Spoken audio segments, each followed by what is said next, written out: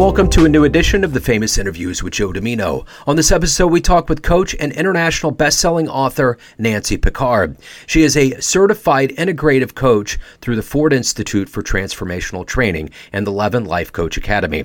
She is certified as a breakthrough shadow coach, empowerment parent coach, courage coach, healing your heart coach, leadership coach, and bigger, better, braver coaching. She is the author of an international best-selling book and has great stories. Enjoy this interview. It's early morning here. Where are you? I'm in Kansas City, Missouri. So is that Eastern time or? It's Central, so I'm at 9 a.m. Where are you at? I'm in Aspen. It's not that bad. It's 8 o'clock. Okay, yeah. I've had worse. Right. We all have, right? Yeah. But when I look back, I'm like, why did I say I would do 8 o'clock in the morning? It's like, I got to get up. I got to look normal, right. No, I get it. I 100% get it. It's different for you. Well, yeah. Well, you just get up and go. I've embraced mornings. There was a time where I didn't, but I tend to, once I got into fatherhood and domestication, it all got easier. So it all happens. Yeah. I actually do clients at 7:30 in the morning as my first client because then I don't work from 9 till 2. Yeah, right. Yeah. I'm out playing every day. And so I like a 7:30 because it cuts off, but it's not being videoed. So yeah, right. That's the other part of it too. It's great to meet you. And, before we get into your life as a coach and an author, we went through quite a thing with COVID. We're entering the post-pandemic period. How did you get through that time period and how has it changed the way that you do things now? You want me to tell you or you want to do that then? I'm happy to tell you. COVID actually was good for me. Right. Because my book was being launched right when COVID hit. And so my whole book tour didn't happen. And I could either sit there and say, how the hell did this happen to me? This book's been in the progress for 2 years, right? Or I could pivot and say, how can I make this work for me? And I ended up, my book launch was on Zoom. I had over 200 people. And I can tell you, if I had a book at the stores, gone to a couple of stores, I would have gotten 15 or 20 people. You don't really, I'm not like this big famous person that everybody's going to rally around. And so I was able to cultivate, I had other writers and other coaches on and then they all brought their people. I ended up with 200 people and my book became an international bestseller. I got on extra TV because it was how do you manage COVID? How do you pivot? How do you put your fears where they belong instead of letting your fears run you? How do you, use fear as a driving force for change? And how do you do that with your children? And what do you tell your children? And what do you need to let go of? How do you let go of attachment? All of those things are what I teach anyway. Sure. COVID just made it. And because I work from home, and I have a partner and a dog, it's it didn't change my life that much. And I still went and saw my kids. I didn't stop seeing them. So, it quieted our life, but I still got outside in nature every single day. Yeah. Yeah, I would imagine being up in Aspen too. That's the thing I think about COVID, just like you said, the silver lining. You got more people, and then probably in your capacity as a coach, people did a lot of introspection. People are looking to really kind of figure some things out on a deeper level. Yeah, because COVID brought out what wasn't working everywhere. Yeah, certainly did. So let's find out exactly what you do on a daily basis for a living. What I'm going to do is put you in front of a bunch of third grade students at Career Day.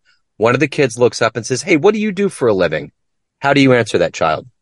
I help people figure out how they're going to move forward in their life. I help them get out of their fear, learn to be bigger, better, braver, try things that they don't care if they're good at, but that they want to try. And when they're sad or they don't feel well, I help them figure out why are they sad and why they don't feel well and how they can change their life. So you're clearly in a capacity to help people. It's not just a job. You're doing something much more. Oh, yeah. Let's go back to the beginnings of your life. Where were you born and raised, and how were these seeds put into you to want to help other people out there in the world? I had a really great childhood, but I can't really say. Well, I definitely was brought up with the shadow belief that love and life means putting everyone in front of you. So that makes you a people pleaser and a conflict avoider. And so it has its pros and cons. Basically, it does shut you down and it doesn't make your needs a priority, but it also makes you thinking about other people. But I only can look back at my life now and see that, like, I got a BA in psychology and sociology, and I got a master's in education. And then I owned a personal gym for 16 years, and I helped people from the outside in. And then my own life fell apart more than once, and I learned to work on myself from the inside out. And then it was an easy shift to want to do that for other people. So as somebody that inspires others, who's been an inspiration or a hero for you? Well, growing up, actually, I always thought my mother was like this big, powerful woman. But at the end of the day, like, she taught piano. She didn't work. She didn't go further than she could have, but she definitely instilled in her three daughters that they could do anything and be anything.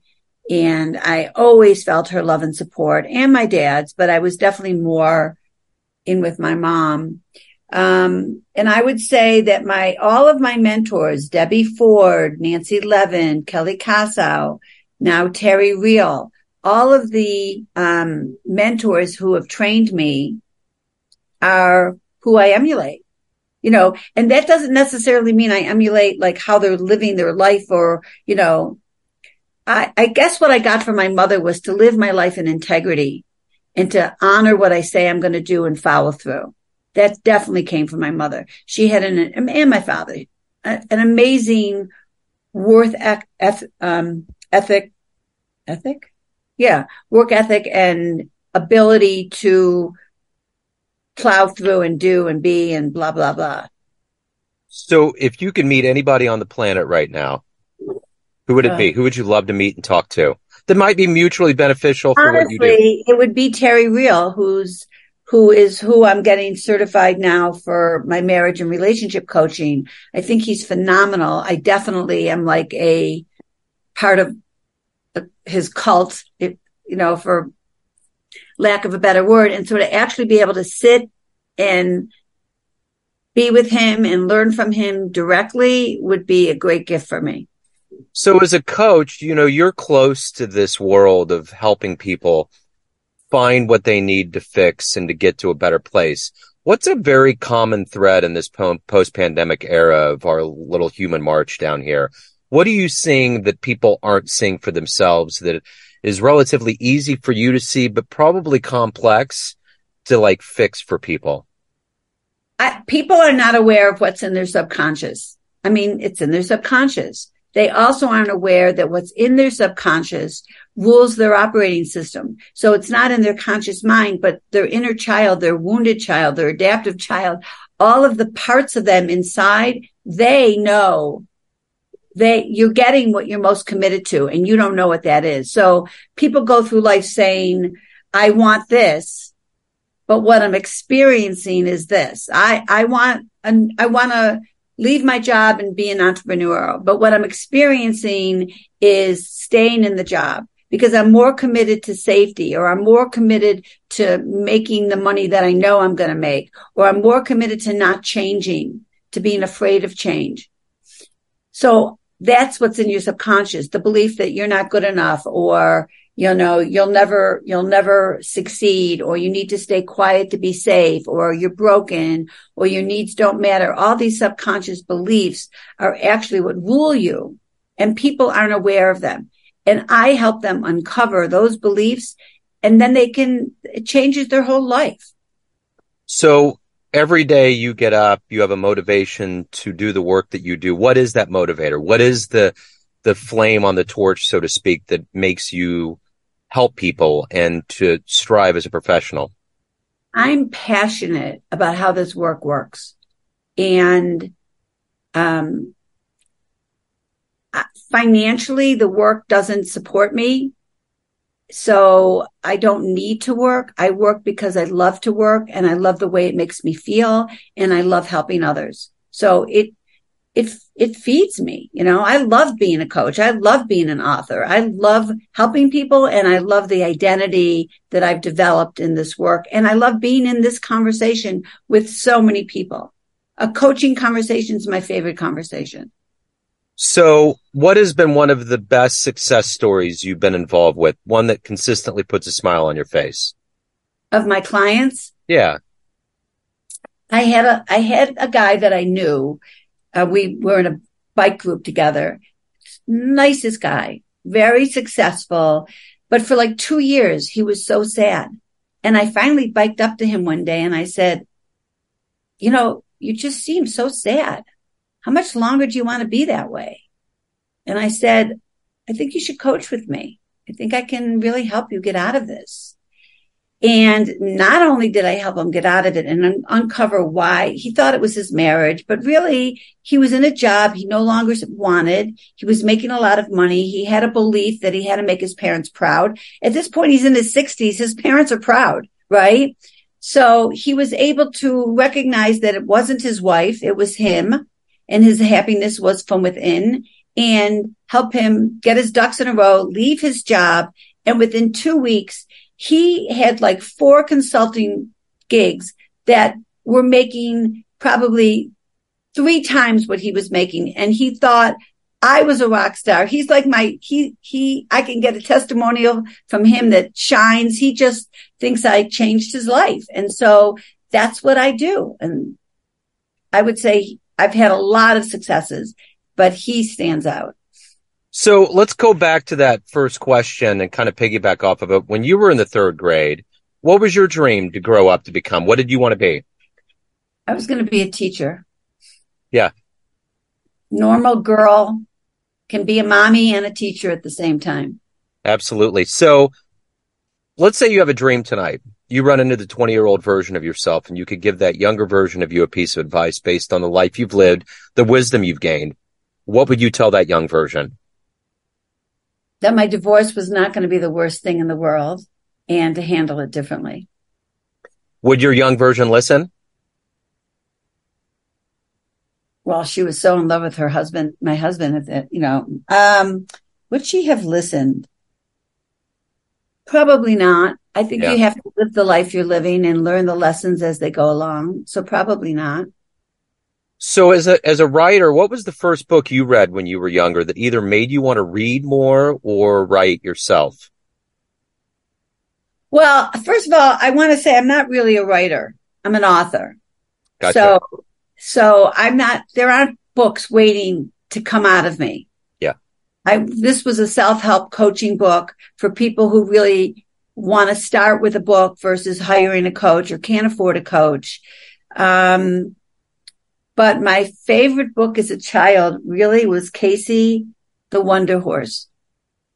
And it was about a horse in pajamas that talked, but he only talked to his boy. And his boy called him a horse. He called him a boy. And it was just a funny, loving story that I have recently read to my grandchildren.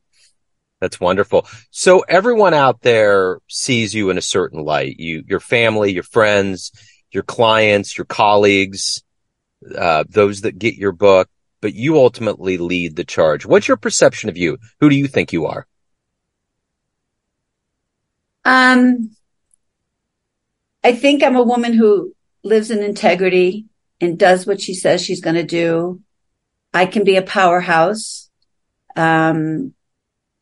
I could be an ever-ready battery, bunny. I'm a great grandmother and a great mother and hopefully a great partner and a great friend. So I'm also can be judgmental and not have enough patience, things I'm working on, both of those. I've come a long way. And I say what's on my mind. So that can be great or that could be hard for some people. So I think that's what makes me a great coach is that I am very compassionate and empathetic and hold the space for people to do their own work and find their own answers. And I encourage them, and I can be their accountability partner and a cheerleader, but I also call them on their shit all the time. I don't allow for excuses. If you want to work with me, you have to live in an excuse-free zone, or it's not going to be a good fix. I can only work as hard as they're working. Yeah. So I like to work with people who really want to change. So if anyone wants to hire you, get your book, learn more about you, anything pertaining to your world, where is the best place to go?